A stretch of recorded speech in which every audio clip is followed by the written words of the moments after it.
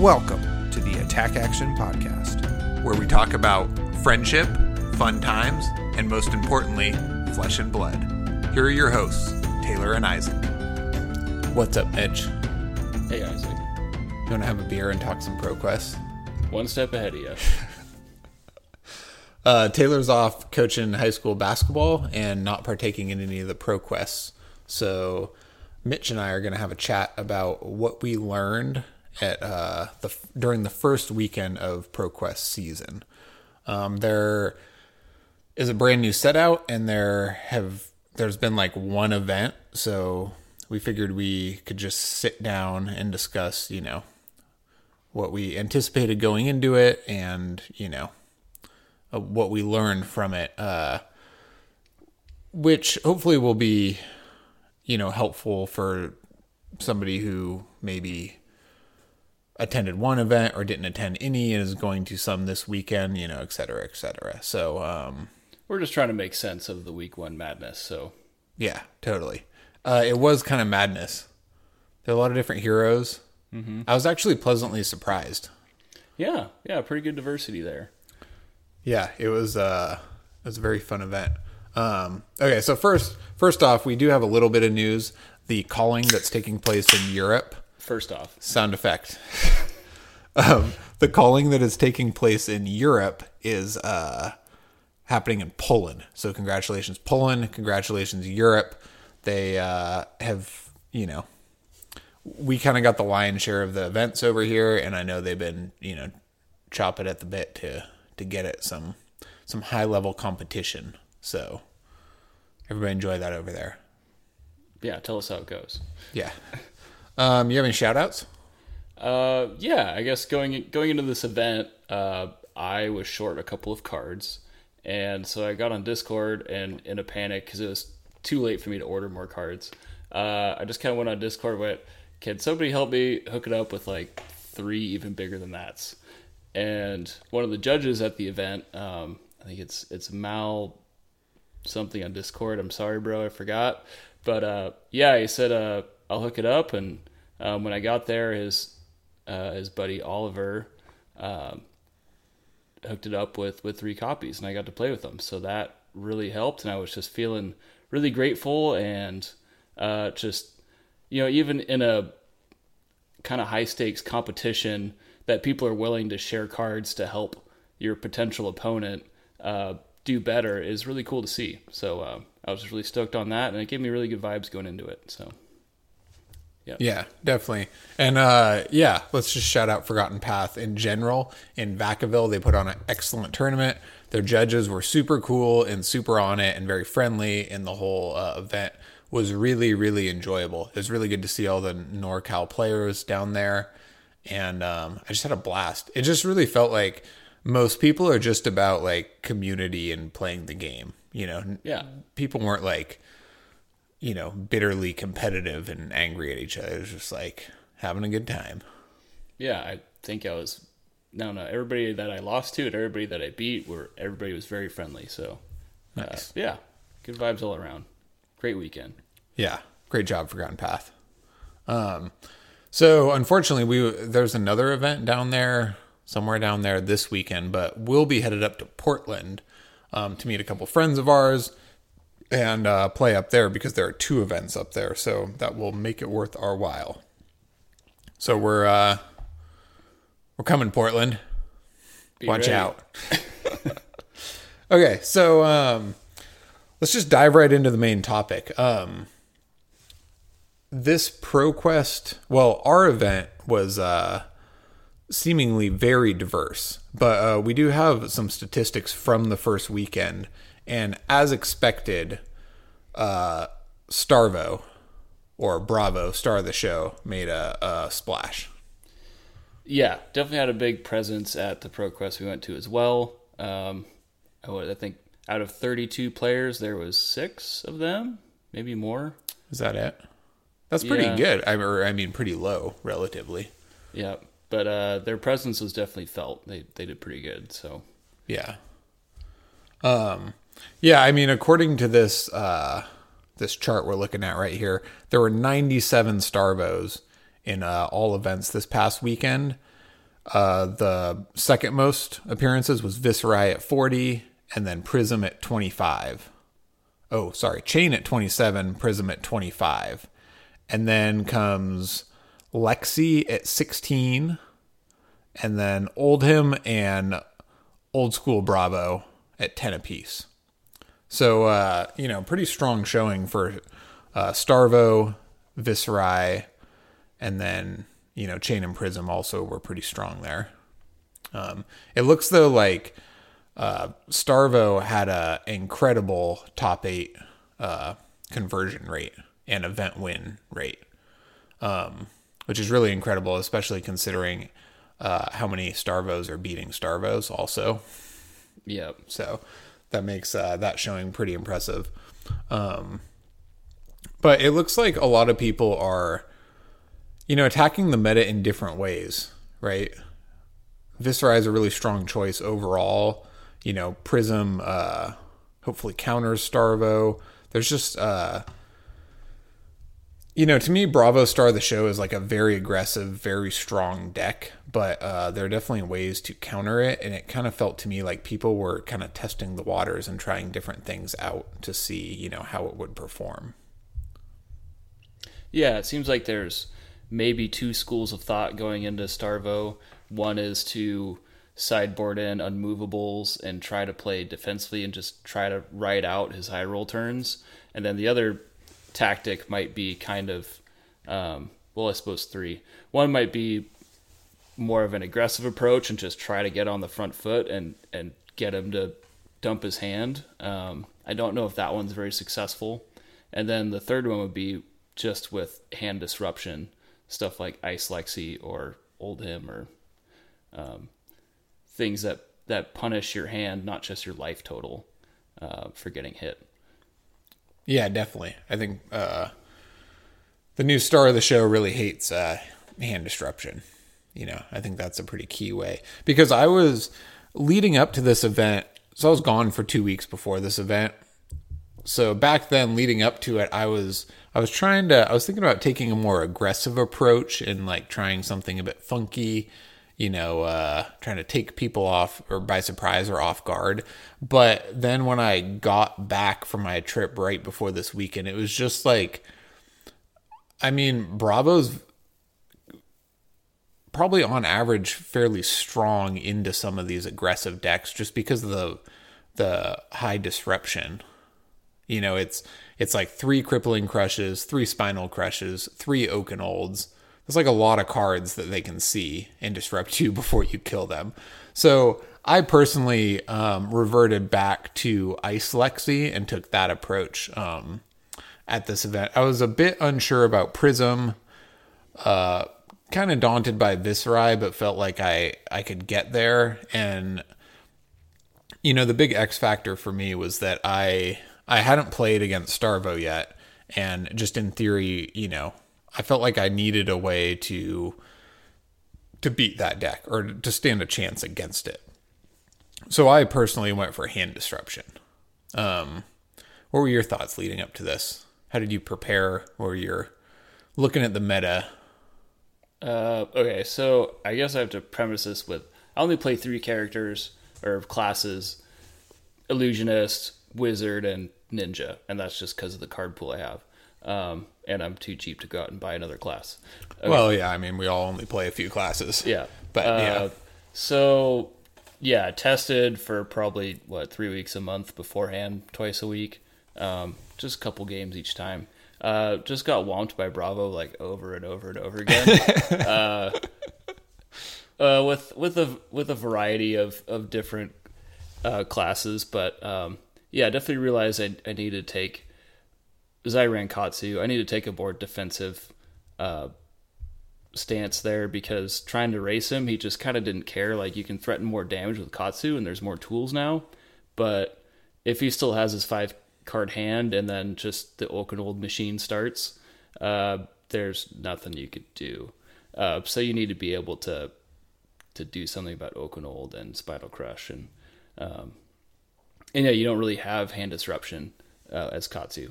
So yeah, going into it, basically just had a sideboard of 9 defense reactions and just hope for the best. Yeah.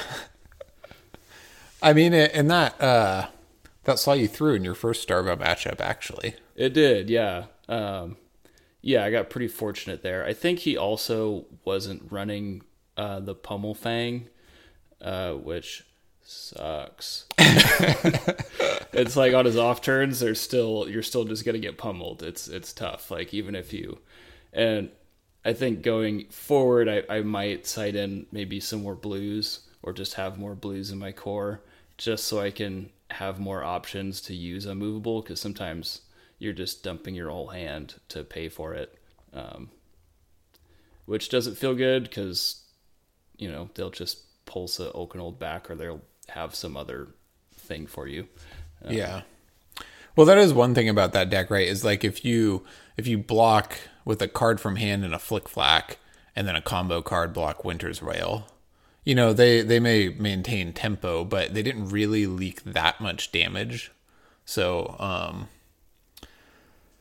Starvo's not a combo deck. The ceiling's, fairly set. So I think that's, not a bad line to take against it, really. Okay. So I guess let's just, let's dive right into the event and, kind of walk through our matchups, like what we saw and our takeaways from them. Sure. All right. So who did you face round one? Round one was a Katsu Mirror. Nice. That was super fun. Yeah. Whoa. We both had very similar deck lists and pretty similar approaches, which was basically just aggro and try to grab tempo. So it was just like punching each other in the face back and forth until we got to 10 life and went, oh yeah, right, we're supposed to block. Did your game last 6 minutes? It was pretty short, yeah. But I think towards the end of it, I think I started playing more 5-card hands. He started playing more 4-card hands, and I think I eventually got on the front foot there. And then I think he was a little green, and he did Gadachi pop cross trap into Surging Strike, and that turns off Mask. And so I just took the damage, and that gave me all the momentum I needed. Oh, nice. So yeah, unfortunate. That's kind of. Yeah, it's not really intuitive, but it's kind of easy to do. Like people, in Bolton, they'll break the gauntlets at the wrong time or whatever. It's fairly, unless you're well practiced at a deck, it's pretty easy to accidentally interrupt the combat chain. Mm-hmm. You're a old hat at Katsu, so that's like second nature. But yeah, it's not intuitive if you don't care about the chain. There's weird things there with the chain. Cool. Round one, I faced Dory Axes, which, with like Blade Runner especially and some of the new cards, the efficiency of that deck is like pretty impressive. But fortunately, my Taxes deck was like, it was good enough to disrupt. Like he could only output so much damage if you wanted to trade, and I was winning that race. Halfway through, he switched to Fatigue, just trying to block everything out. Which, like playing Lexi that can, especially Ice Lexi, that can catch you off guard. But if you like identify it and then manage the threats in your deck better, it actually can be like pretty hard to fatigue that deck. Because I can like take a turn off. Like I can play Channel Lake Frigid, load an arrow, and arsenal a card.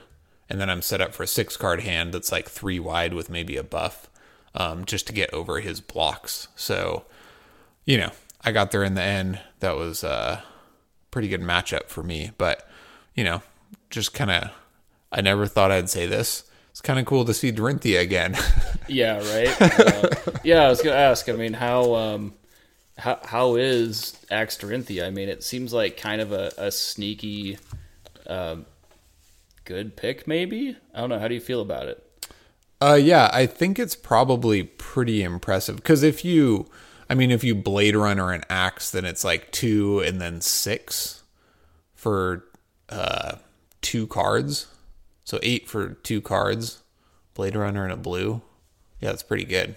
And And then I think the spill blood turns and stuff can get like pretty out of control, or like they can have bigger turns like that. But again, I think I just had a good matchup. It's like I don't particularly want to block, and I could tax his hand and cost curve enough, to hamper it. So I think it was just a poor matchup for him. But yeah, I fully expect to see, because I think Warrior got some actual good tools in this set, and I fully expect to see, maybe not a ton of Dorintheas like in May, but at like upcoming armories and ProQuest and like tournaments, people love playing Warrior. I think that we'll see, quite a few more Warriors and people exploring that class. Yeah, I think it's a cool class, and one that has been missing from the meta for a long time. And I mean, it's not Dawnblade Dory. Yeah. The whole damned if you block, damned if you don't scenario, it doesn't quite apply the same way anymore, but totally. But I mean, her ability still allows you to then swing the first axe again. If you're like getting really, really wild with it, you have to get go again each time. But again, now it's like hit and runs, Blade Runner. There's like a lot of ways to get go again. So, right. I think it can get pretty efficient that way. All right. Let's talk about round two. Round two was, I faced a Channel Mart Heroic Briar. Nice. Classic. Yep, classic. Basically, my strategy going into it was just hammer down, just go as fast as you can and present as much damage as possible. And then if they manage to get Heroic out, then just try to go even faster. Or just really, make them like either think twice or just really get punished about taking damage to come at you with Mount Heroic, which is kind of how it went down. I think their first Mount Heroic, I ended up just taking it all on the face for like 14 or 15 damage, because I think he played it and then played like, just tried to, play like 3-card hands, like, and then, just pivot into the most efficient turns I could. But yeah, so I took the first Heroic basically just on the chin, and then came back at him hard, and then I think he was kind of getting down on life, took a bunch of damage to play out a second Heroic, and then like whiffed on a bunch of non-attack actions.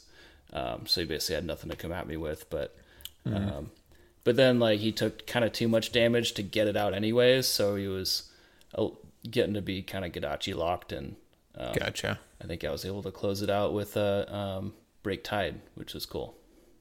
Nice. Yeah. Boy, the clock's really ticking when you get low against Gadachis.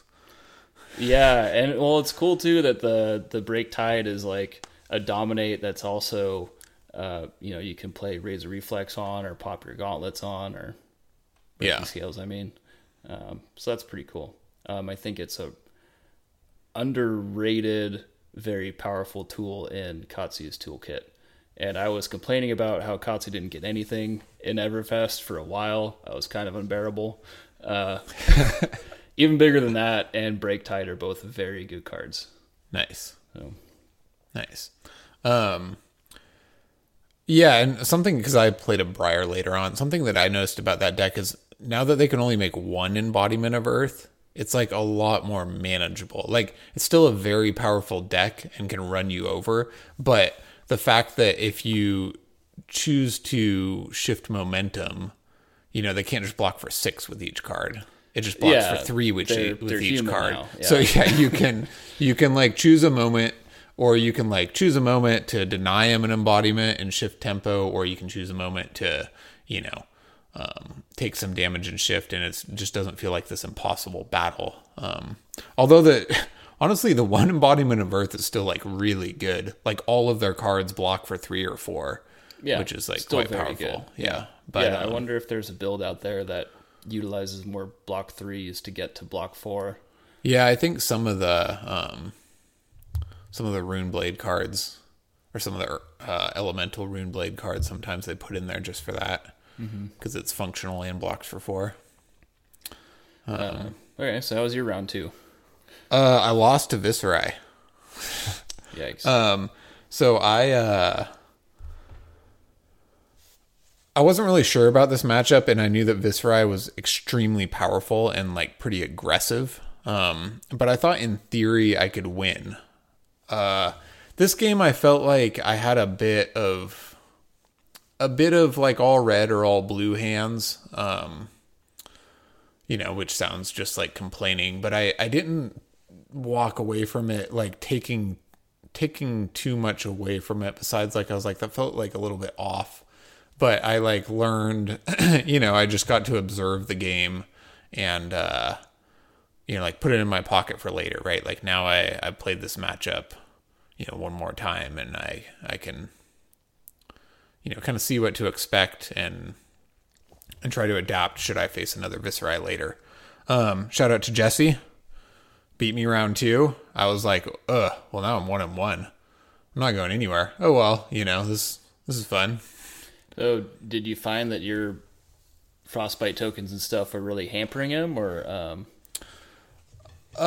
kinda. It's just like, Viserai has quite a, like for a red line aggro deck, Viserai has so much armor that it's like really hard to constantly tax them. They can kind of just use their equipment and like a card when you have just a medium turn. And then the deck outputs so much damage and is also able to bank damage in the form of rune chance. Yep. That it's like you can't keep a lid on it forever. And then when they do use their armor or whatever, then they come back at you for like, 10, 15, 20, whatever. So that's just kind of unavoidable. You just kind of have to try to, or like I try to kind of read what they're doing and, decide, am I going to save this good arrow for next turn and fire this mediocre one? Am I going to set up a 6-card hand, or am I going to, like really step on the gas right now? That's kind of like what I took away from it, is trying my best to keep a lid on it, I guess. Yeah, that's hard to do against Viserai. Yeah, definitely. Just a lot of tools, a lot of ways to discount cost of cards, a lot of ways to just get rune chance. Yeah, it's definitely the deck to beat right now. All right, round 3, what'd you do? Round 3 was Starvo. Ooh. Yep. Yeah, this was I don't know, it was kind of fun, but also just agony at the same time. He got Channel Lake Frigid out twice and got 2 counters on it both times. So I was freezing cold for 6 turns. Just not doing much. Yeah, just not doing a lot. So I sided in Tunic and then sided a bunch of defense reactions. I also run a couple energy pots. So, like turn 1, turn 0, got energy pot out, stoked. And then Channel Lake Frigid. Can't use energy pot unless you pay for energy pot. And then we got my Tunic counter up. It was like, can't use your Tunic resource unless you pay for your Tunic resource. And so it was just had tons of assets on the board and then just couldn't use them turn after turn. But so I kind of went towards a kind of fatigue strategy. I went just like 3-card block or pitch for unmovable, or like just always try to end a turn with the defense reaction in Arsenal. And and then just like kind of save like a Soulbead Strike or a Snatch or something, just something free that I could throw at him, or something cheap that I could pay for. And I think he was maybe getting a little aggressive, and a lot of times he would just take it, and I was able to keep my life total high. And I think, and then eventually, just kind of waited for him to have a bad turn, like dominate a Autumn's Touch or something, and then just held my hand, and then I was able to put the pedal down and get him in the end. I don't think he was really running many pummels either. He wasn't doing the pummel fang thing. So I think if he was doing that, that would have been terrible. you wouldn't have had enough defense reactions to weather all that. Yeah, and I think for Starvo though, it's like a tough call because if you want to maximize the amount of times you hit their reaction, because they have to have all the attacks as well, right? So then if you want Starvo's ability to trigger, putting in 6 pummels in addition to all your attacks, like really waters down the deck. So I think that's the approach a lot of people are taking at the moment. Yeah, so I'd say I got kind of lucky, but I guess kind of played it right also. So, yeah, ended 3-0 on that, which got me a lock for top 8, which was pretty sweet. Nice. Yeah, you're sitting up at table 1. Yeah, first time I've been at table 1. Sick. I wouldn't be there for long. Well, you're essentially locked for top 8, which is pretty great. So this was a 32-player event, so we only played 5 rounds of Swiss. One more player, and I think we would have played 6, but I think a relatively small event, or, like some events, I think this past weekend had, 60-some players or something in that range. So, yeah, we had 5 rounds. Yeah, which makes 1 5-0, 5 4-1s, and then 2 3-0s. Is that right? Yeah, I think so. Yeah, 3 and 2s. 3 and 2. Sorry. Yep. And then the 2 people who went 3-0 and then lost to, I guess if that happens, then they'd be the 2 that get in. Yeah. So round 3, I played a chain. What's up, Brooks? So I was a little apprehensive about this matchup because I feel like it can kind of go either way. Fortunately now, chain doesn't have plunder run anymore, and they, can kind of whiff a bit more on their banishes, which is fortunate. But, that deck's pretty resilient. Like, trying to tax the resources in their hand, they still have card advantage and a lot of resources usually, and a lot of armor. So, fortunately, I didn't get blown out of the water, and I kind of closed it out in the end. Pretty straightforward. At least I'd played that matchup before. It went pretty well in my favor. Were you running Arcane Barrier 1 or 2 into him, or Nope. just Spell Void 2 on the Shock Charmers? Or? Yeah, so I'm like kind of unsure. I think I need a null rune against Viscerai, just because, like in the beginning, like turn 0, if they go first, then I can block some free damage, which is worth something. And then towards the end, I don't just auto die. But the problem I run into is, like, not having any armor. Running Perch Grapplers is like really valuable to block like Command and Conquer, or some of there's like a couple Runeblade cards for 4 that if they hit you, you discard a card. So if I don't have any way to block that, it takes 2 cards no matter what. And Perch Grapplers can like really bail you out against some of those cards that, are pretty detrimental. And then Shock Charmers, it's like worth 2 Spell Void at the end. And, again, it's like valuable in terms of like threatening, multiplying your hit effects, but also just towards the end of the game, if we're both at 7 life and I come in with an arrow for 5, they can't let it hit at all, because I could just dump my hand into Shock Charmers and like maybe kill them. Right. Or, And kind of rescues you in a 3 of a kind hand where you maybe don't have enough arrows. And you can dump your resources into it. But I'm thinking of running Bracers against Viscerai for that reason. Because also on 3 of a kind turns, sometimes you run into like you can't load your bow anymore. So with Bracers up, you have a null rune and then you can pop it later to have a bit more powerful of a turn. And there's many games in which Bullseye Bracers will equal more damage in the game than Shock Charmers. It's just kind of the threat of Shock Charmers at the end kind of cripples them. They're at 4 life, they can't take 2 to then like seize tempo, because you'll just Shock Charmers them. So that definitely has value.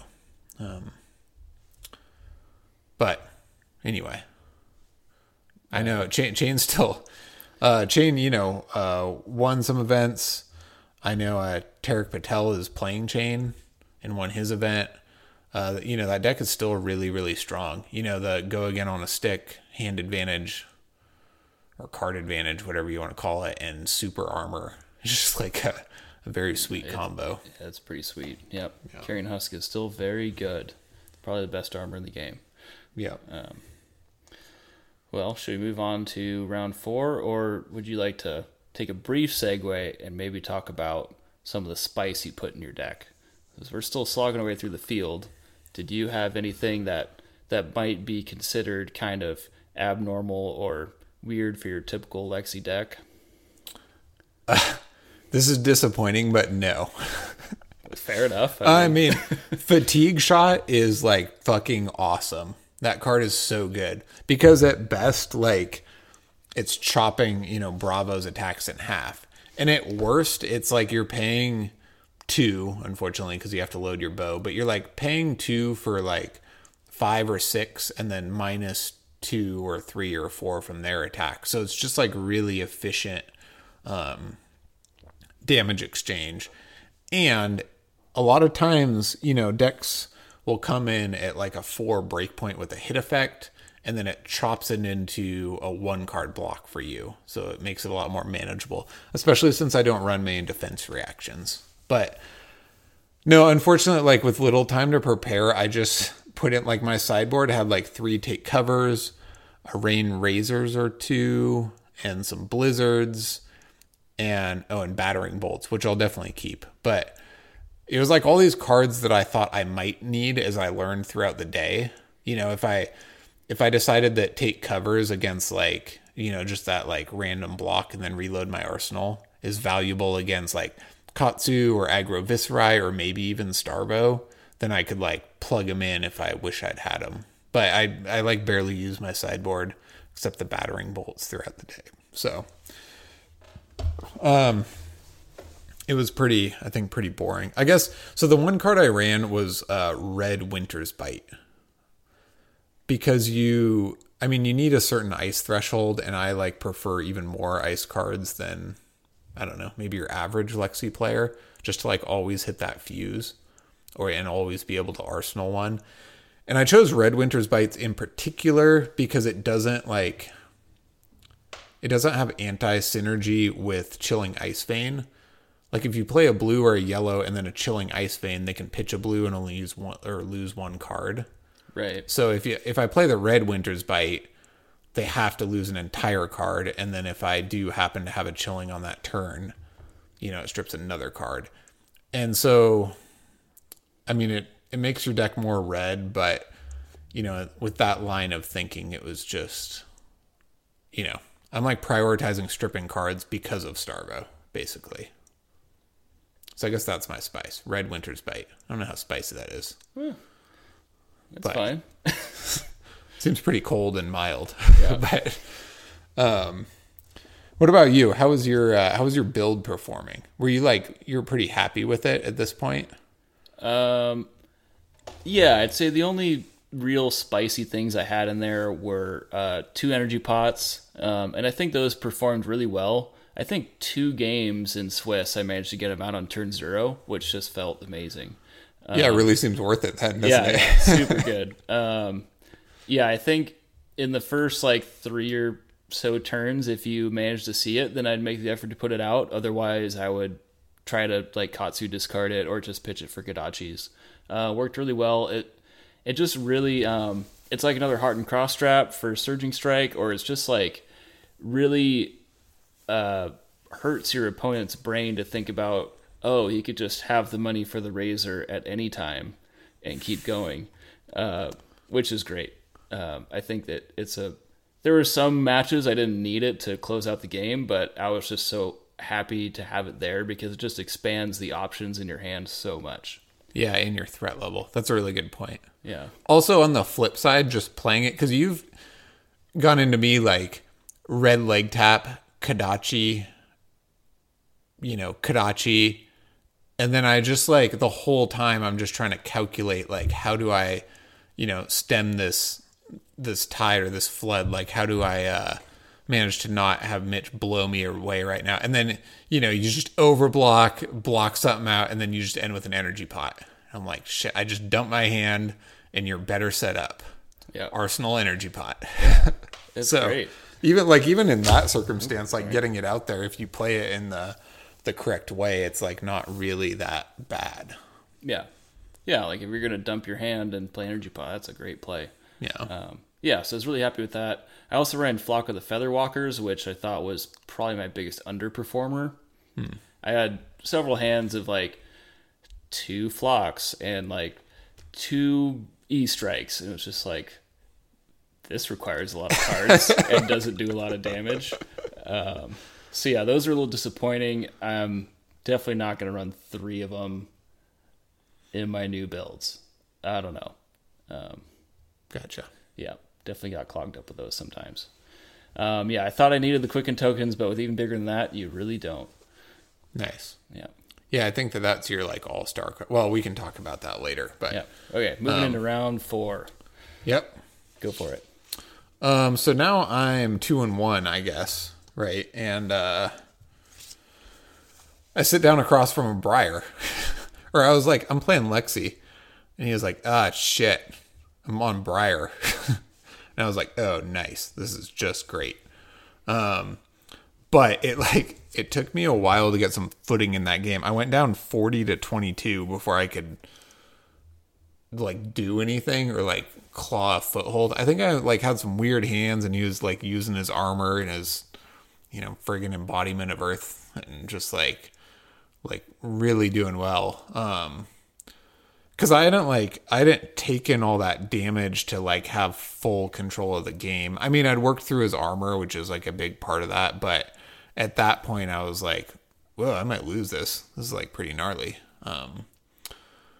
But fortunately, that deck, it's like, I don't know. I haven't piloted that deck that much, but there are also just these turns, because they run these blue earth cards to get channel out. And it's like, there's these turns where you just have these shitty blue earth cards with no channel, and it like doesn't do that much. Yeah, you kind of fizzle. I went first against him though and set up a 6-card hand, and then he fused Bramble Spark CNC'd me for 10.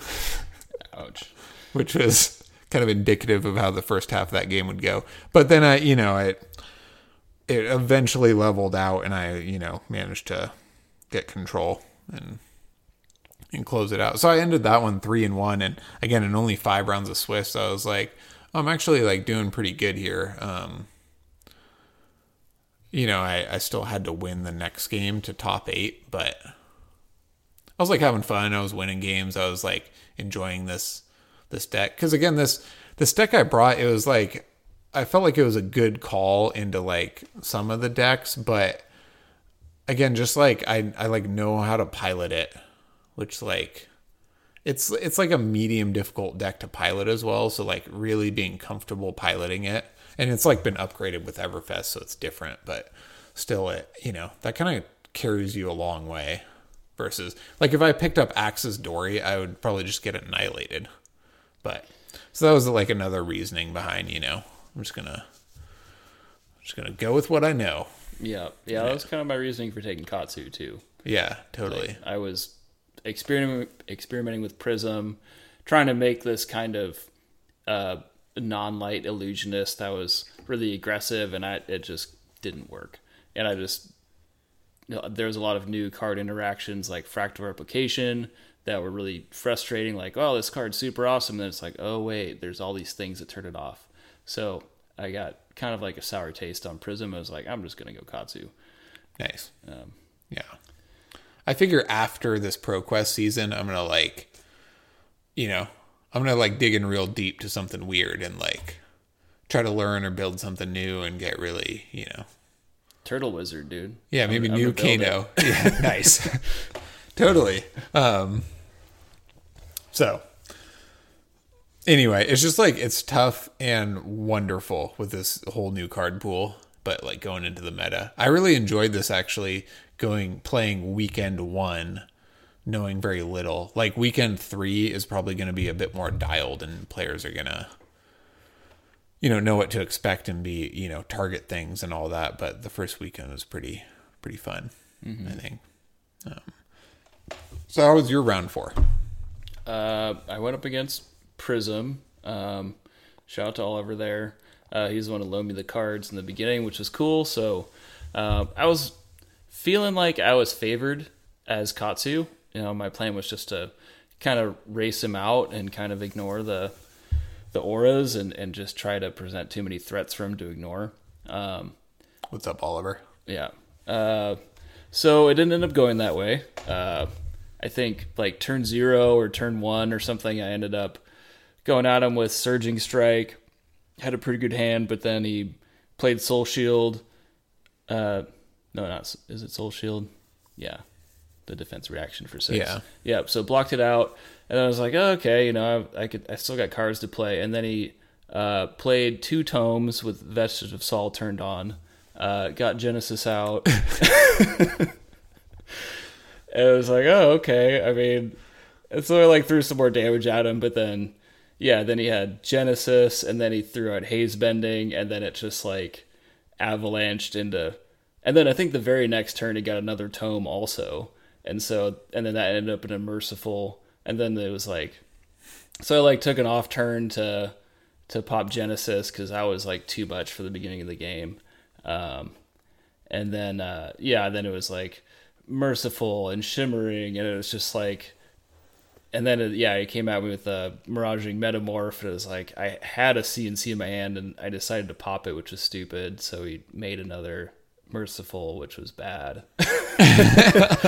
So anyway, I was just like drowning in auras, just like so my plan did not work out. That's like Prism can do that, like even in a you favored matchup that could just happen. Yeah. Because it's like there's this threshold of auras that once they get, if they have like 3 auras out and like 4 spectral shields, it doesn't matter how good or how favored you are. No. You're just like pretty. Yeah, and all you got to do is like hold 1 yellow to just swing at you with 8 Gadashis instead of your 2. Yeah. And So that didn't go well, but it was educational. Nice. Well, at least you learned something, I guess. Yeah, why not? Here's to you, Oliver.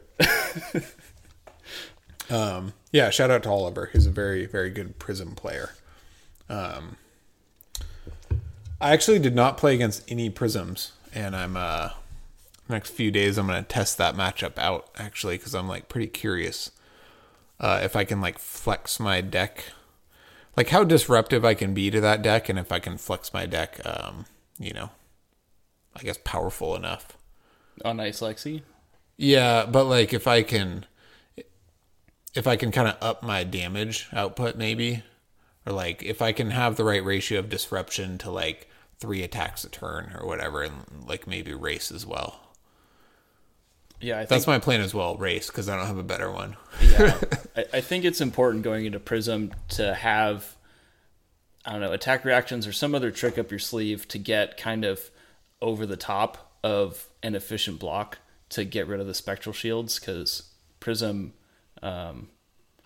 definitely is going to use defense reactions from Arsenal to protect their spectral shield stock. So you have to find a way to kind of get around that in some cheeky way. Yeah, definitely. I mean, at least with Ice or Ice Lexi, I make a Frostbite every turn, so a defense reaction costs them 2 cards. Yeah. But they can pitch a blue to pay for a sink and make a spectral shield, so it's not as detrimental to them, or they could use the rest to pay for an aura, but at least they're not allowed to just... Yeah, I think even if they do manage to make a spectral shield, pitching a blue for like a sink, I think that's actually still good, because you're a lot of times having to throw a yellow and make a shield in order to swing with all of your auras. So if you're able to kind of tax their soul in that way, or to tempt them to use their soul in a way that's not really efficient for them, I think that's maybe a good strategy, because if they don't have anything in soul, but they have a bunch of stuff out, it's definitely not as intimidating. Right, good point. And I mean, the dream is to like fire 2 battering bolts at them and to just kick the shit out of them that way. But I have a feeling that's not how it's going to go. All right. So you're 3-1. 3-1 at this point. Yep. And I'm also 3-1, but lost round 2. So how was your last round of the day? Wasn't great. Lost again. Spoiler. I was against a Starvo who came out with a very different strategy. I threw in. I kind of did my same thing. I threw in like a bunch of defense reactions, and he was like basically standing watching the last game I played against Starvo, and then saw how I sideboarded in because I was at the top table.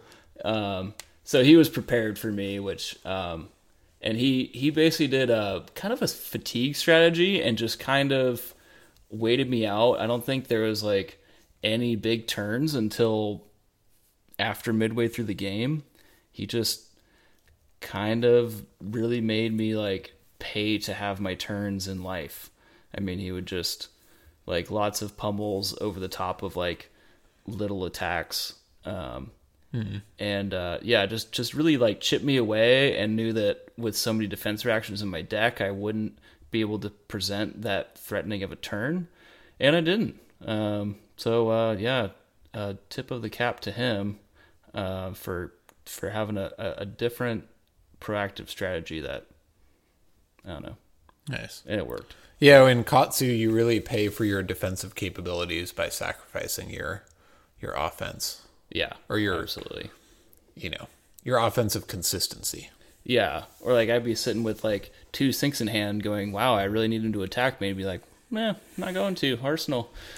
Yeah, and that's, I mean, yeah, Crown of Seeds is such a powerful tool, right? Because you can choose to block out and like send your Arsenal Oakenold to the bottom, and cycle it for next time.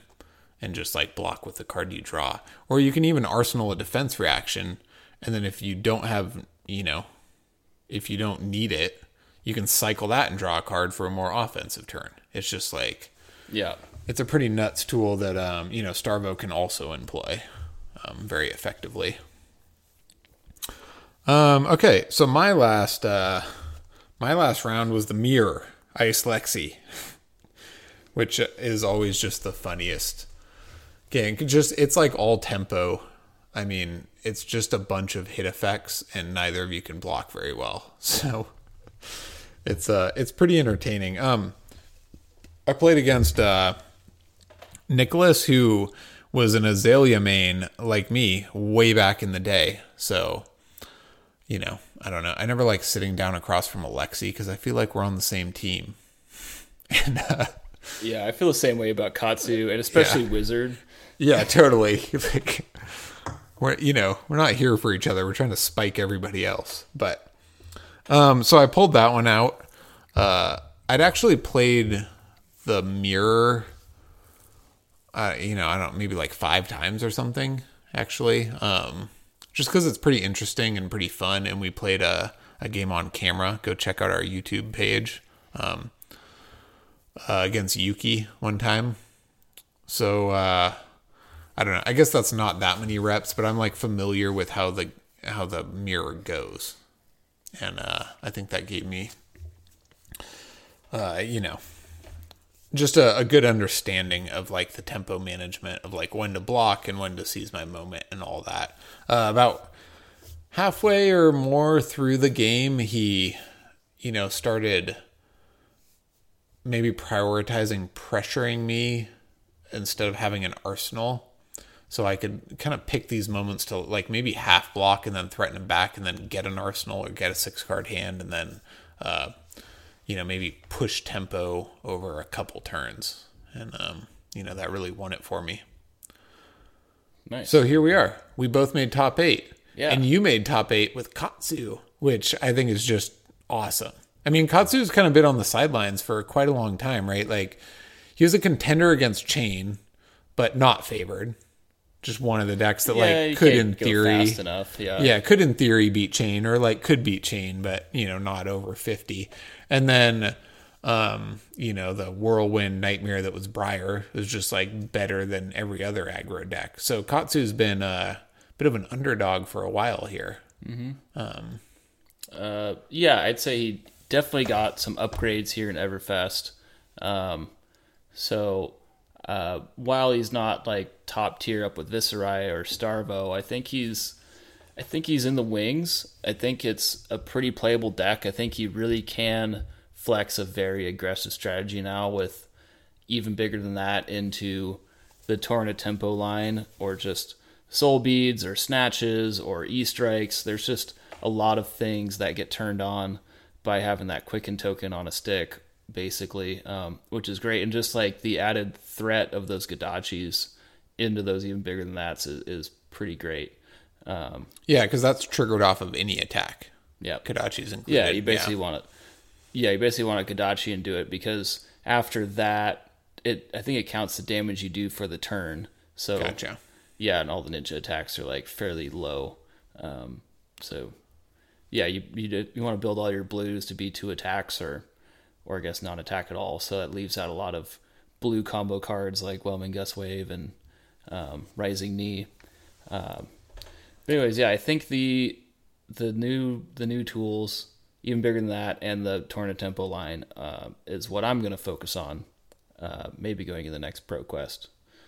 Yeah, because I mean, way back in the like Arcane Rising meta or Welcome to Wraith meta, it just felt like very defensive, right? So cards like Torrent of Tempo or Soulbead were just kind of a liability, losing your go again. But I think a lot more decks nowadays find it a lot harder to block for 5 and also have their functional turn. And then if they do, they sacrifice quite a lot. So I think those cards got a bit better. Yeah, and yeah, I mean, having the Quicken token going into them, just that guarantee, makes them like, I don't know, maybe above curve cards when they don't have conditional go again. Totally. So they're pretty great, but still, like, Katsu does need to hit eventually to get the other combo pieces. Right. Yeah, I mean, it still sucks to have opponents like block out your first attack and then you can't fetch your combo, but at the same time, like, they're dumping cards, so say thank you. And it's just I try to build my decks more able to go down like multiple paths, even though you start with one thing. Just being able to pivot to some other combo line that maybe uses generics or whatever. Like if you go Torrent Tempo gets blocked, then you go E-Strike. You adapt. And I think that's what Katsu is like really good at. Totally. You're just in a lose-lose situation playing against Katsu, because it's like, if I block the surging or the leg tap or whatever, it doesn't mean I shut down your turn. You're still going to come at me with the rest of your hand. It's just like I blocked the fetch for now, which is, the tough question you ask like literally every turn. Yeah, I mean, you don't like...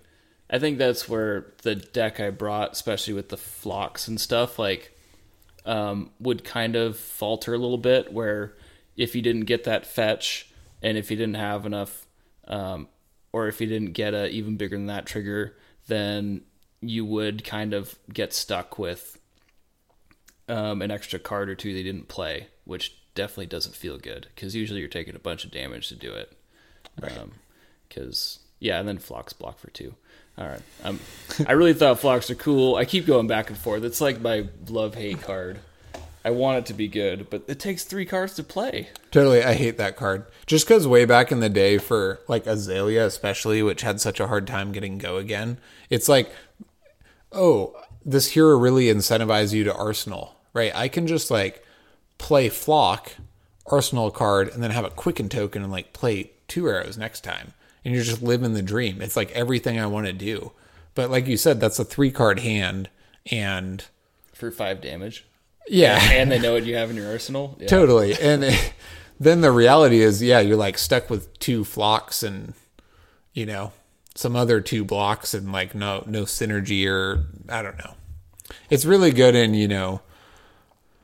say chain, or like decks that, maybe you're like augmenting the go again, like maybe Ninja, but it's just like, sometimes it's a bit too cute. Yeah, I found with even bigger than that, they definitely fought against each other. Like if you did that turn where you arsenaled a card and then you drew up and then you have it even bigger than that, it's like, well, I can't do Kodachis now because I'm just burning that Quicken token to maybe make another one if he doesn't block. Or like, you get leg taps or something, or serving strikes, like, well. Yeah, definitely. It feels really bad to burn your Quicken token on nothing after you spent so much to get it there. So, anyways, let's not hang up on poor card choice for... Well, it's important, but we can reflect on that at the end in a bit. So your quarterfinals, how do you feel in the top 8? Were you, did you feel more pressure for this game, or was it just exactly the same? I think I kind of did like a mental trick on myself where I was just like, I feel like I won already just getting there. So I don't know, maybe didn't approach it as seriously as I should have. I was going into Viserai. I've seen him play a couple games. Like, he was pretty good. I think it's like maybe a winnable matchup, but you've got to like draw really well as Katsu and play it really tight.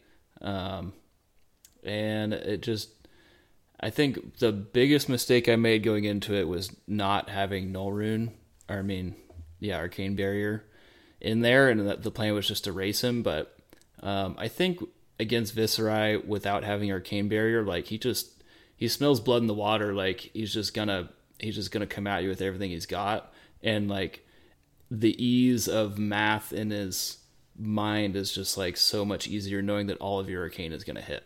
So just gonna turn everything on, and all you have to do is like make Rune Chance, and all that is just damage in the bank. Which like all those meet and greet and Dread Triptych, like all those triggers are just always online. Yeah, and then just all the cards that I don't know, like Revel in Rune Blood, is that it? Yeah, like all those cards end up being like above curve when you don't have Arcane Barrier. The 0 for 5. Yeah, that thing. Yeah. So, I think Arcane Barrier 1 at least is definitely required, just to make it like a little bit more mentally taxing on him. Otherwise, it's just like, I think the raw damage output of Viserai just beats Katsu, and that's like what I experienced.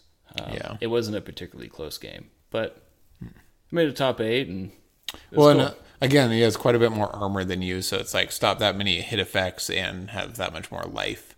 So it's also just not quite an even aggro race. They start a little bit ahead just in that sense. Yep, I agree there. So yeah, how was your round 5? Well, round lost 6. in the quarters, bummer. I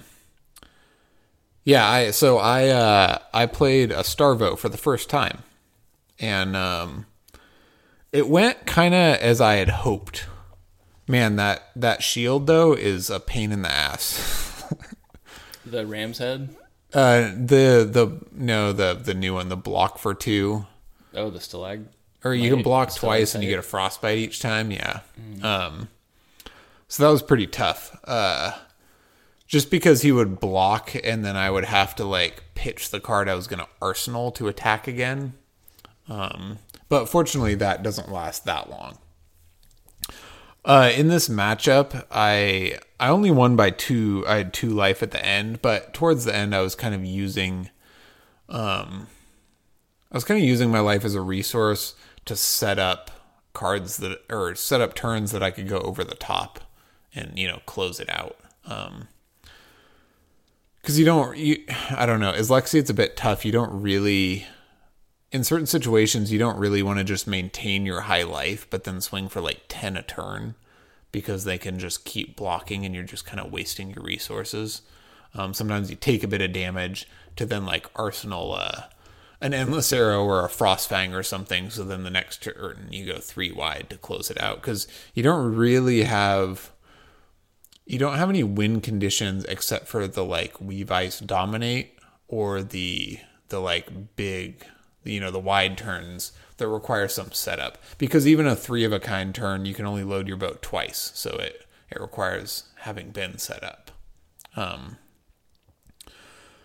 But the game felt like it could go either way. Like there was this one moment he he had to take 1 damage from my fatigue shot for the awakening to make enough seismic tokens to play crippling for free. So then crippling comes in for 6, fortunately. But if there was like 1, if he had 1 less life when I threatened him with that fatigue shot, he could have blocked the fatigue shot and then just awakening crippling for 11. So it I felt like I was winning the whole game and was pretty in control, like the hand disruption, the taxing, the fatigue shots, like all were just money. But it definitely felt like if there was a turn or two that, I guess if I had bricked a bit more on a turn or two, I felt like I very much could have lost. So, it felt like a good matchup for me and, felt like what I wanted, what I expected, but it doesn't feel super secure. Like against like Lightning Briar, it feels like pretty secure. There's only so much that can happen. And then against Starvo, it just feels like you could just get blown out at any second. Yeah. So once he gets rolling, it's... Yeah. Well, we'll see how, future testing goes and future matchups go. But I was, like, very happy with it. But it was, just walking a fine line there.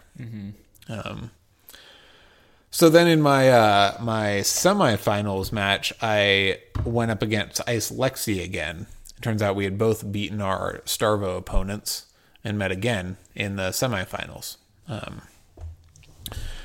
And that match kind of went the same. It was a bit closer, but I won that one as well, fortunately. I also was able to choose. I was 4-1 at the end, so I was a higher seed than both my opponents. So I was able to choose to go second against Starvo and second against Ice Lexi, which is weird. Usually I like to go first, but in those two matchups, going second's pretty clutch, I think. So I beat Ice Lexi again, and then I played in the finals against Viserai. And I hadn't played this player before. This was a different Viserai. But, I had an idea of what was going to happen. And So how are you feeling going in? Are you nervous? Are you hungry? Are you tired? What's going on in the head of Isaac? So this is a bit embarrassing, but I was pretty tired. I have this thing at these events that, like, I just have a bit of brain fog by the end of the day. Like at Nationals, it was 8 rounds each day. And the last round was like by far not my strongest. And the same thing here is like my 8th round. And, I don't know. It's something I maybe need to work on as far as, I don't know, playing an easier deck, thinking less hard. Just like having more mental stamina for the event. Maybe I'll just get used to it, but I'm just like, I'm not like super sharp. Also in the quarters and the semis, my game ended and ours was the last game. So then my next round just started instantly, which was like a bit tough. Before the finals, I like stood up and walked outside for 2 minutes just to like, not walk important. Right into the next game. Get some blood moving. Yeah.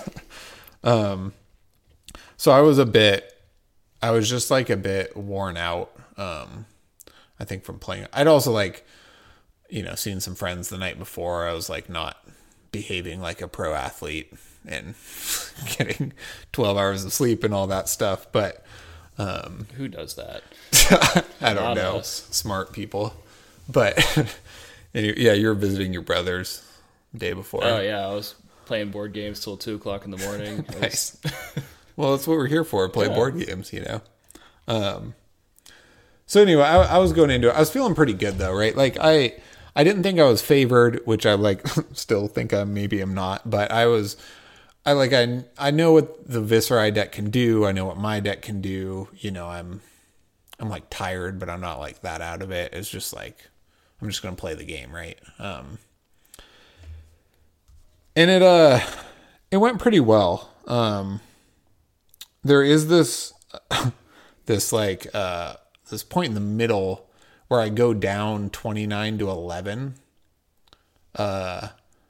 which he kind of reads what's happening, and he like sacrifices having an arsenal and just like he breaks his Skeleta to have like a big, because he knows I'm holding cards, so he just like tries to really put on the gas, and pile it on.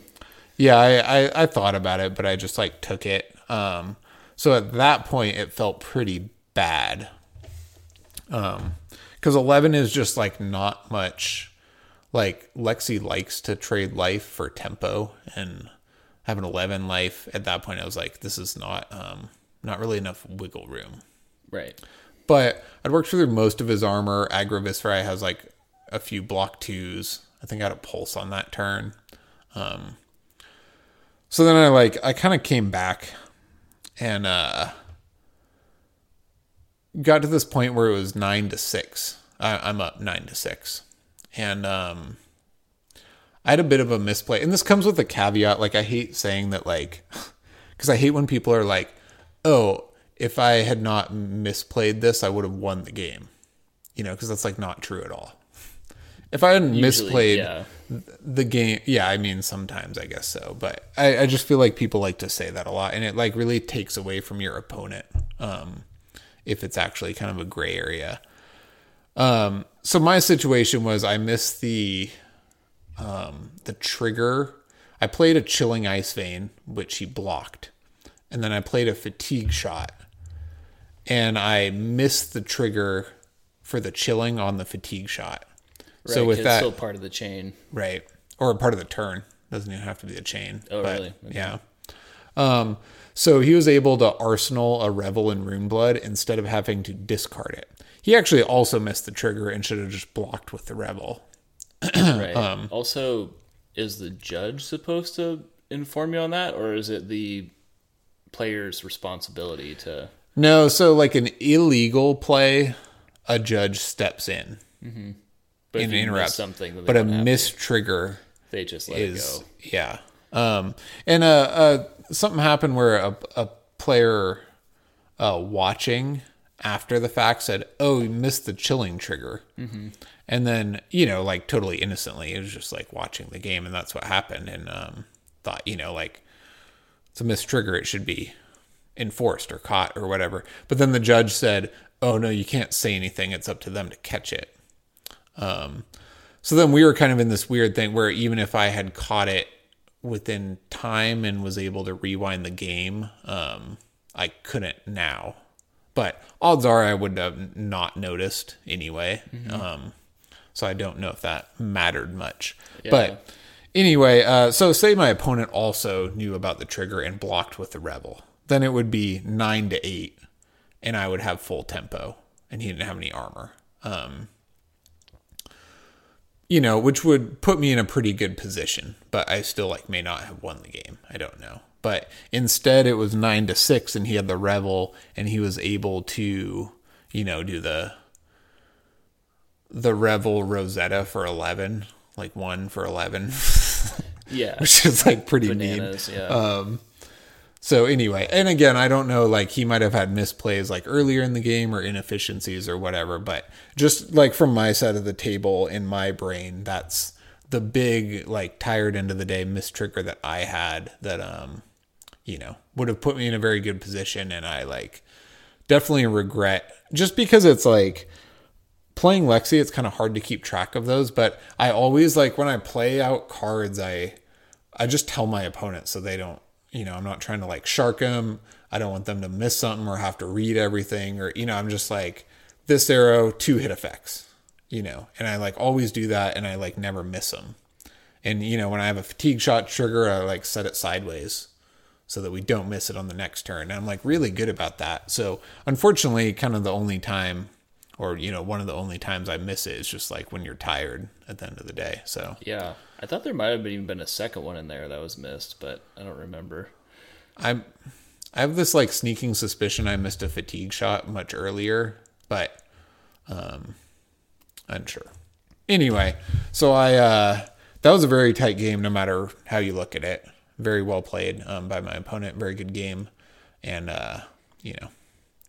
it's unfortunate to miss that, but like my opponent played very well. He was very good. It's a very good deck. I don't know. He might beat me the next 3 times we play. I'm kind of unsure.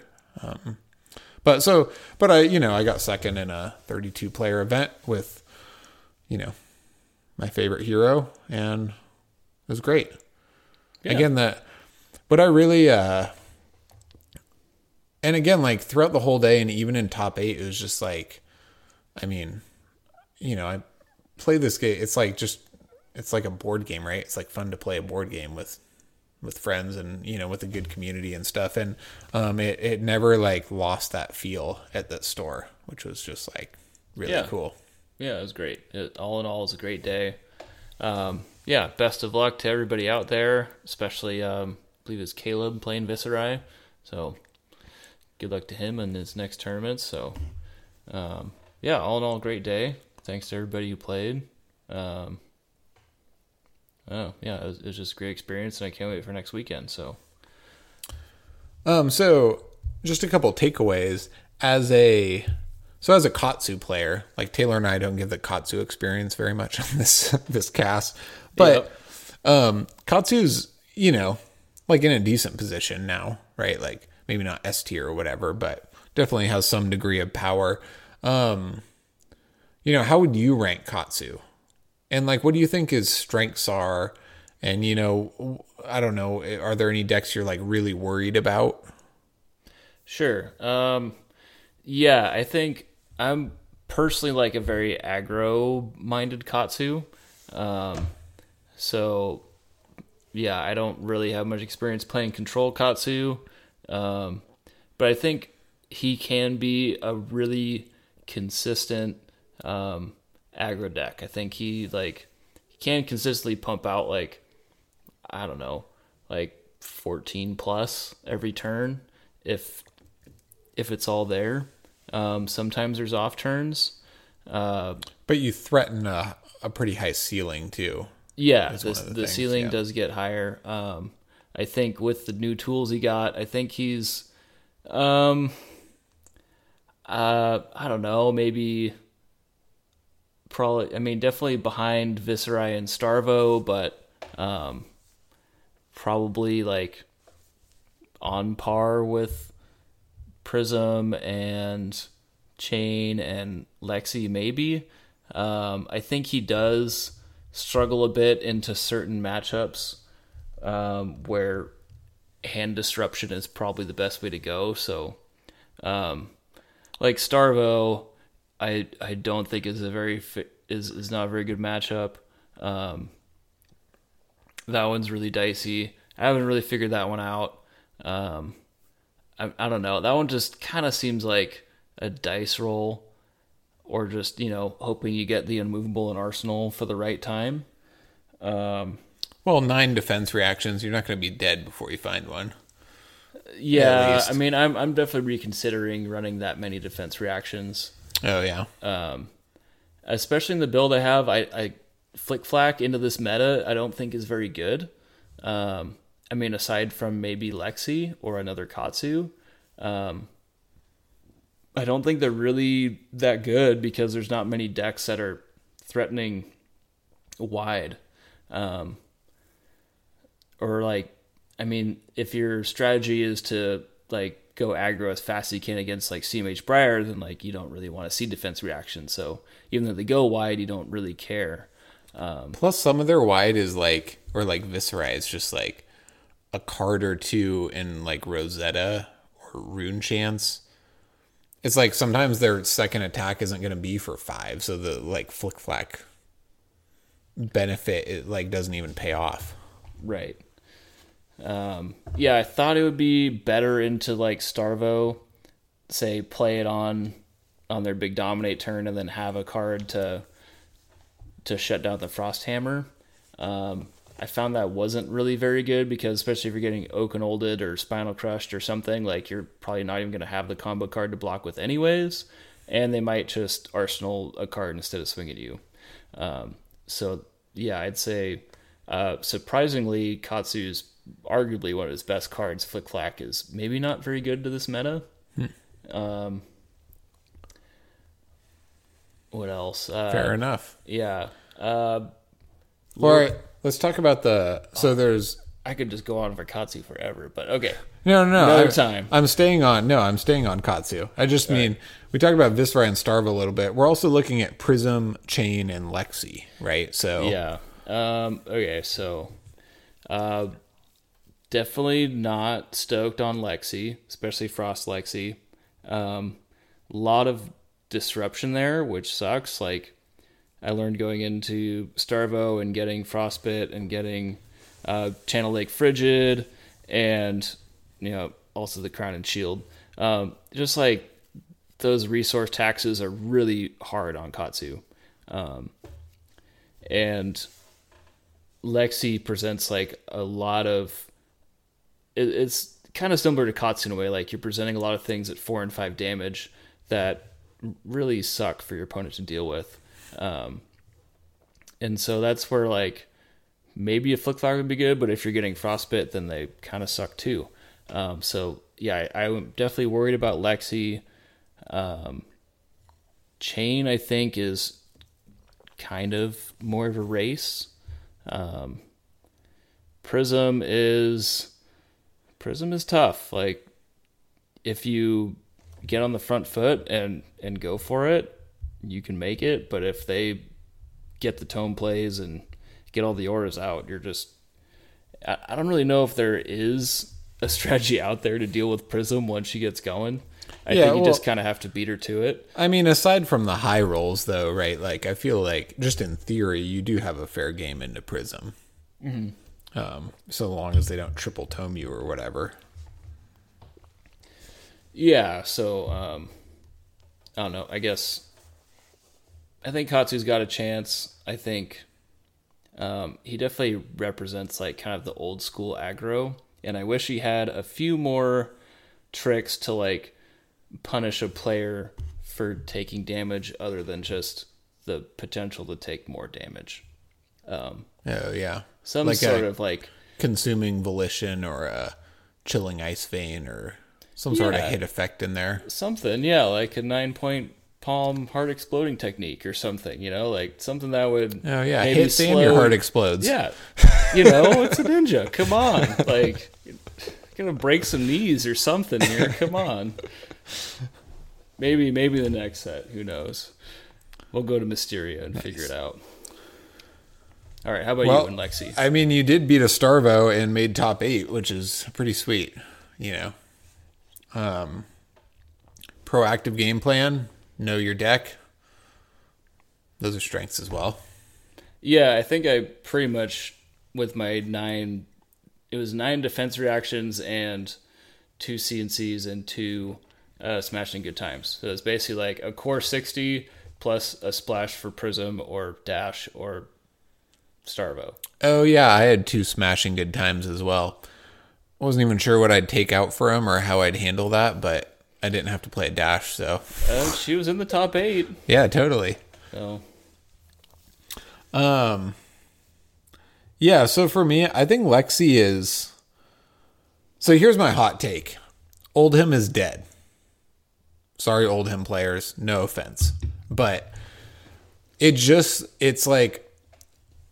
With Viscerai and Prism at the top, those are both really hard matchups for Oldhim. And even Starvo, right? Like, Oldhim just excels at soaking up, like, go wide or aggro damage. He doesn't even have... I mean, you can, like, Earth React and Crown, I guess. But then if you Crown... You don't have a defense react in Arsenal. It's just like dominate for 9 or 11. He does have staunches and stuff, but it's like Oldhim does not excel even at that matchup. So to me, Oldhim's still a very powerful deck, but in this meta, I think just like comes up short. I don't think it's out there. So, following that logic, that's like the worst matchup for Lexi. I hate playing into Oldhim. Yeah, So, as Katsu, also Oldhim is basically an auto loss. totally. So if you don't have to play against Oldhim, then Lexi is in a pretty good spot. There's like, that deck it's pretty strong at what it does. It definitely has like some weaknesses, right? Like if you don't manage your deck well enough, you could get fatigued by like Dory with all her armor and everything blocks for 3 or whatever. So it requires a bit of navigating, and I'm still unsure, if it, like I lost to both the Viscerais that I played, right? Like I'm 0-2 against Viscerai. I did beat the Starvo, but who knows how that deck will evolve, if it'll, adapt to handling Lexi or what'll happen there. But I do feel like Lexi is in a decent position. So my rankings would go Viscerai, number 1. Agreed. Starvo, number 2, but up there with them. I do think Prism players have some like dialing in to do with that deck, but I think that Prism is definitely like, Prism's up there. Chain, I don't know. Yeah. Jury's out for Chain for me, but it's like put up the numbers, right? Like Tarek won with Chain, a bunch of Chains won a bunch. It like, just the numbers say it's like really, really powerful. Lexi hasn't really put up the numbers, but just based on the tournament that I played, it felt decent, right? It felt like, well, yeah, you had 2 in the top 8, Oh yeah, totally. Like not S tier, but maybe like A tier, B tier, probably A tier. I think A tier. It just feels like it feels decent into the current meta, I guess. Like well equipped for what's happening right now. Yeah. So I'm pretty happy about that. It made for a fun experience for me to like choose and play a good choice for the weekend. So do you foresee any changes?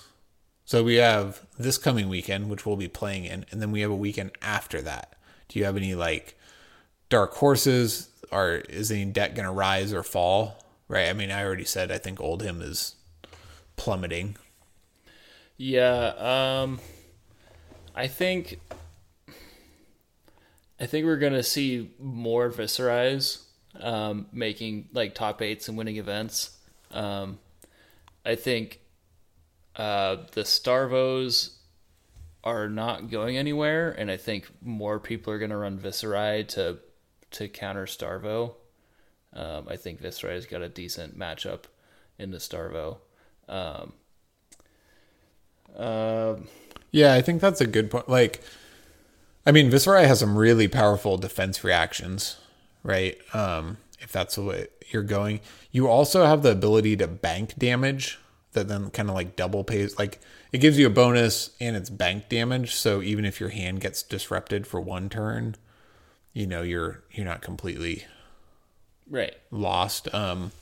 So just the versatility of that Viscerai deck to handle like something like Starvo, as well as something like Oldhim, is just like super impressive. Or to flex super aggro into Prism, it's. Yeah, I think Prism struggles against aggro, so I think that's going to keep Prism kind of out of the top in this meta.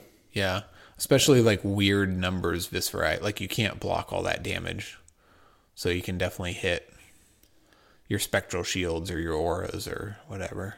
Yeah. I think she's going to continue to struggle, but probably still turn up in big numbers. I think Lexi could do a really good job, but I think kind of what we've seen in the past, like there's just not going to be that many people running them for her to put up the numbers that the other ones will. Just not because of I think she's really good. It's just there's not that many people running it, so she's not going to put up the numbers that you'd expect for her power level. I think Chain is probably going to come up a little bit.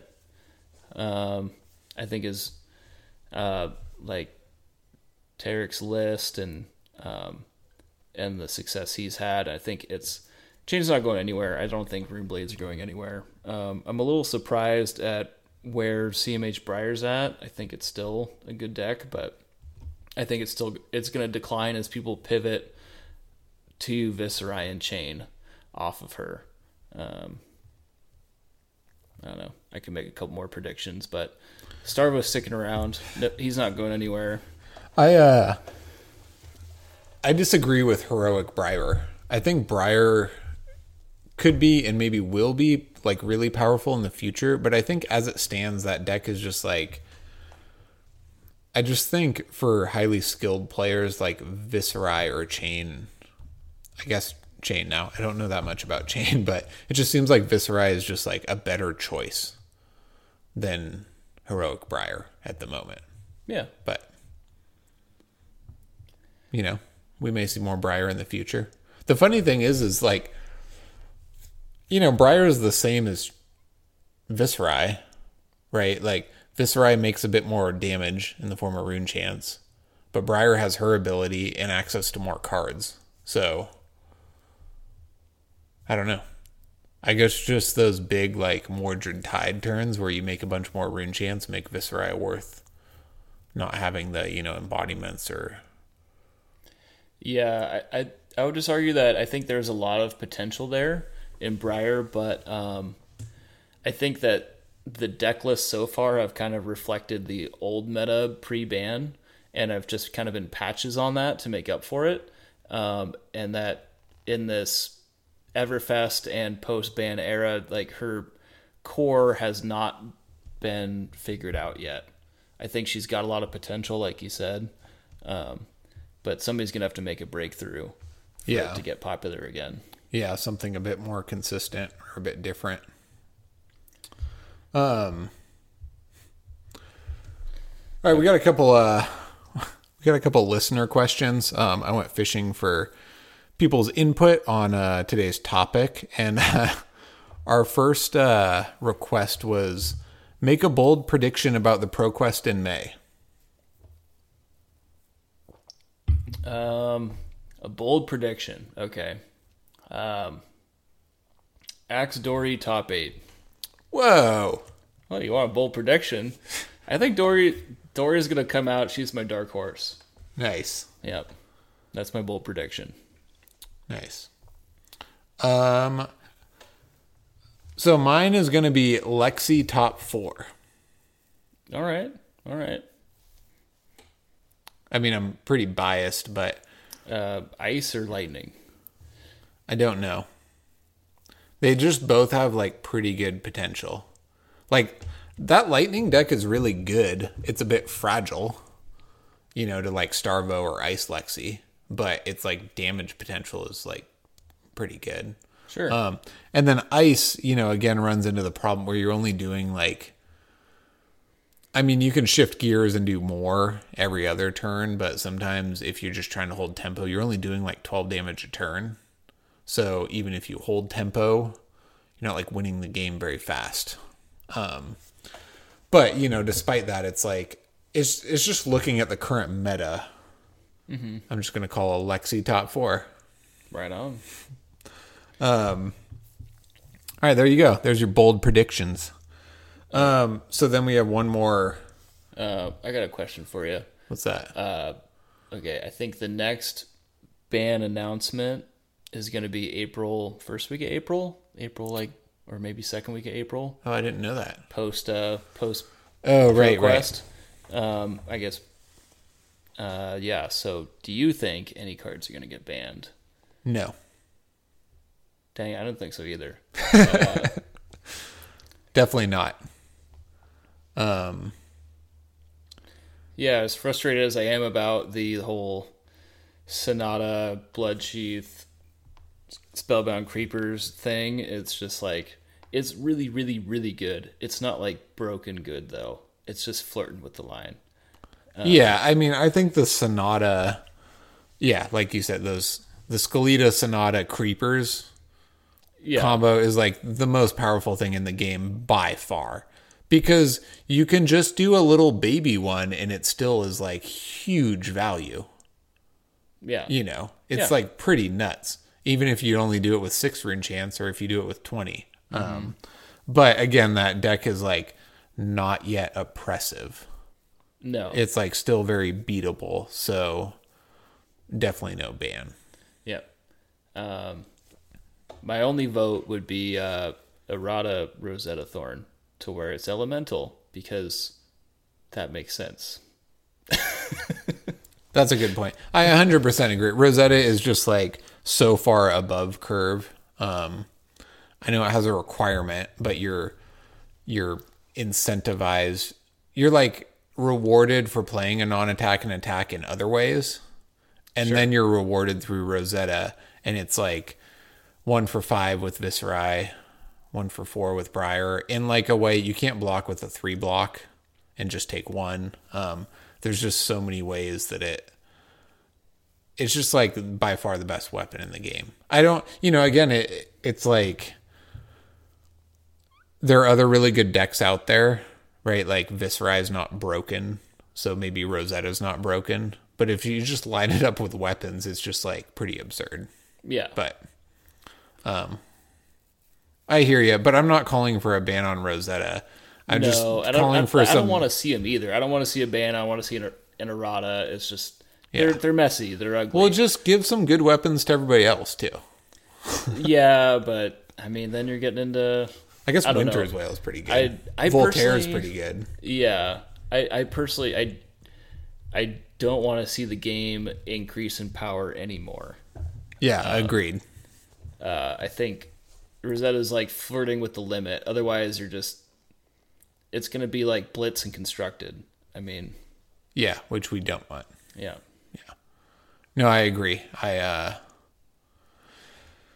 I mean, that's like a point for a whole nother discussion, but it is, it's interesting to think about, right? Because like Rosetta is so powerful, or certain things are so powerful, and then you want to like bring other classes up to that power level to make them playable, but then you don't want to start this arms race where, old cards become irrelevant or power creep is just like a thing per set, which I think they've done a pretty good job of so far, right? Like Katsu is from Welcome to Wraith.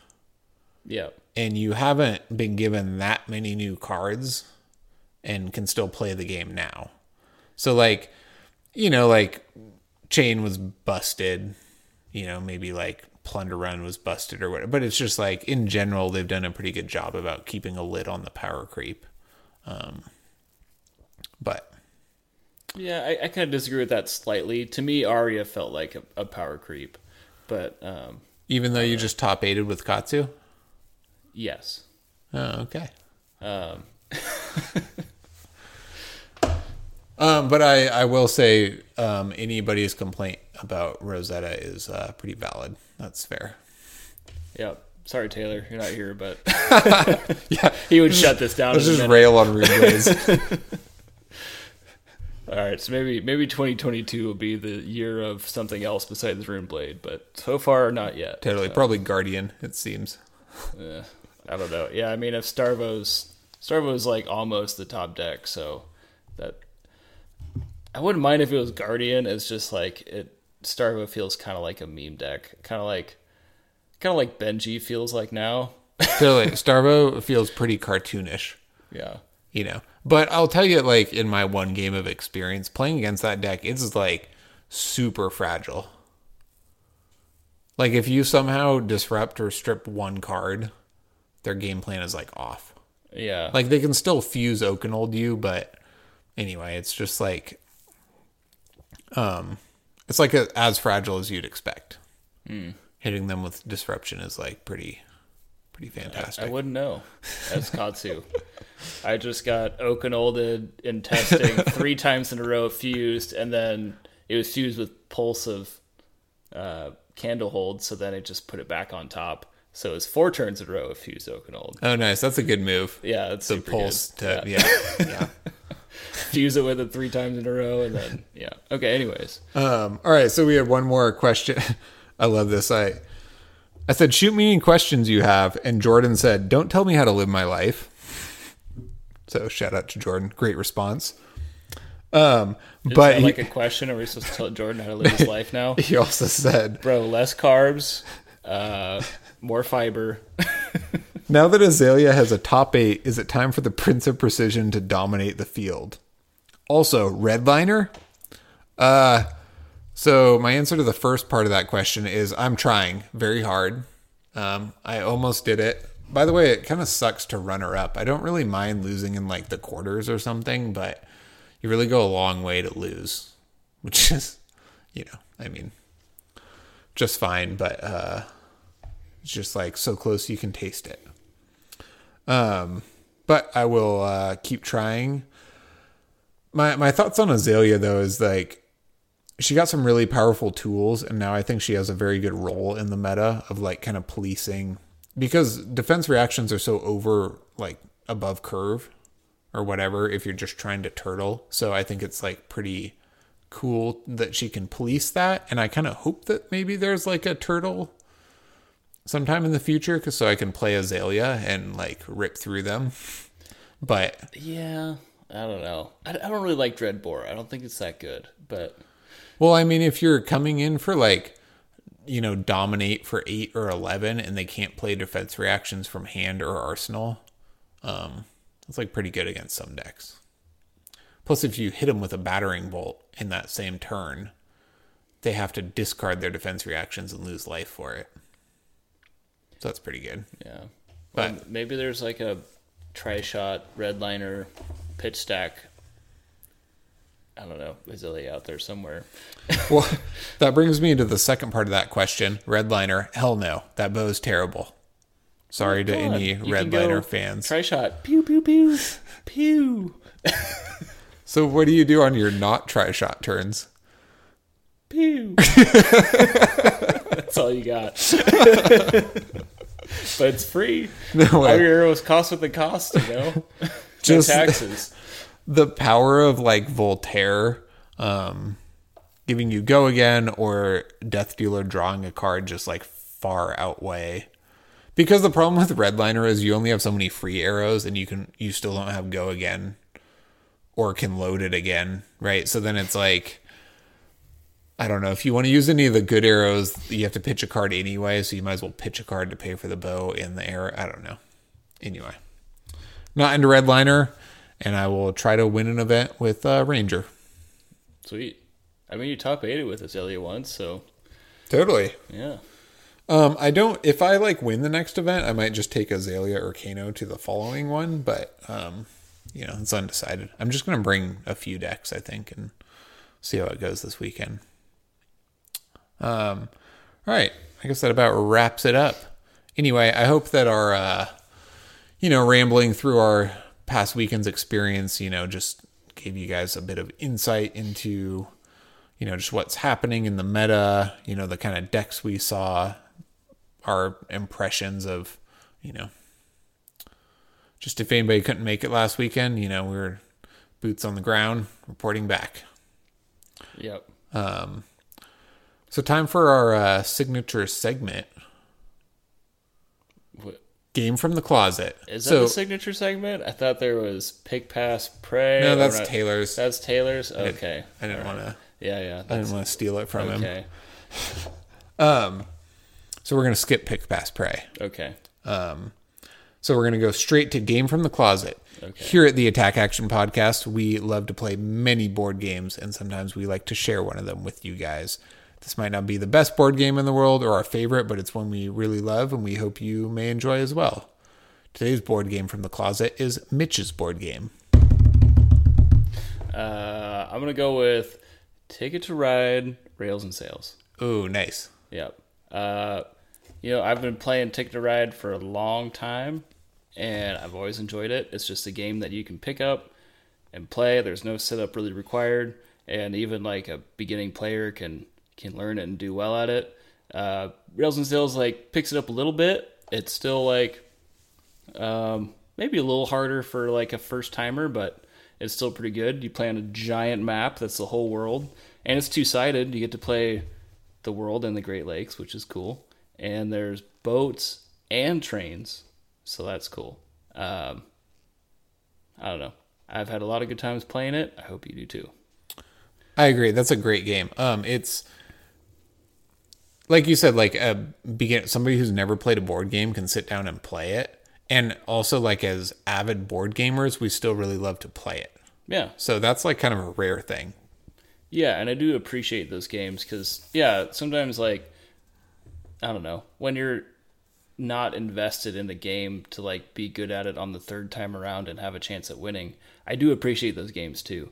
But especially when you got, like, random people coming into your group and, like, playing board games, it, like, really helps to kind of start with something that they can be competitive in. So, yeah, always had a good time with it. Highly recommend it. Nice. Ticket to Ride. Yeah. Rails and Sales. I have so many riddle me thises from this set, but I haven't really articulated one. So, all right, off the top of my head, all right, riddle me this. Any of the talismans from Everfest? I've gotten like, I've tested a little bit with Talisman of Featherfoot and Katsu, and I think it's okay. It's not fantastic. A lot of times you end up wanting to like +1 with Ancestral Empowerment to get the mass trigger, or something like that, and then you end up fizzling it. But I could see its potential if you run like lunging presses and Ancestral Empowerment. So then like your breaking scales basically allows you to like start in the middle of a combo chain and keep going, which is cool. But that's the closest I've got to cracking this riddle. Nice. Maybe Recompense for Katsu also. Totally. So you could like pitch a red for Kodachis. I'm calling it. Recompense is really good. Yeah. But get back to me on that. I need the answers. Yeah, I mean, some of them are really powerful. Like the one that if your opponent plays 2 of the same card, they discard 2 cards. Yeah. It's not really powerful now, but if you played that turn 1, then for the rest of the game it sits out there and they're playing like, you know, Lightning Briar with like 9 plunder runs or whatever, then they can like never play 2 of those cards. There's a lot of decks that run 9 of a card. Yeah, I mean, who are the legit targets for that? Like right now on like Mauve Skies or not something? many. Or yeah, not many at the moment. Yeah, just like Ninja on 100 wins. I don't know. And it doesn't have Go Again to play the potion because it's blue. That amulet doesn't. No, they. Oh God, I don't have these pulled up, but some of the blue ones do have Go Again. Like the Talisman of Balance or whatever. If you don't have an Arsenal card, oh yeah, then it puts the top card of your deck in Arsenal. That one does have Go Again and is blue to play. So anyway, that one we digress. Yep. Thanks for joining us to discuss our latest ProQuest adventure, and share some, Katsu insight and a different perspective on the game. Yeah. I think you don't have to play the very top tier deck to have a good time. So Totally. Yeah. And I don't know. I think to a lot of like the best players out there, like I don't think the goal is necessarily to win everything, or I don't know. I think like even in sports, like the best athletes are sometimes the ones who just enjoy it the most. So Yep. The best climber in the world is the one having the most fun. Alex Lowe.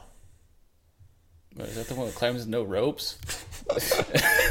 I don't think that's fun. It's a quote. No, it's not. But it's just a quote that you could apply to Flesh and Blood anyway. Thanks for tuning in, everybody. Good night. Adios. Thank you for listening. You can find us on YouTube, Facebook, and Instagram at the Attack Action Podcast.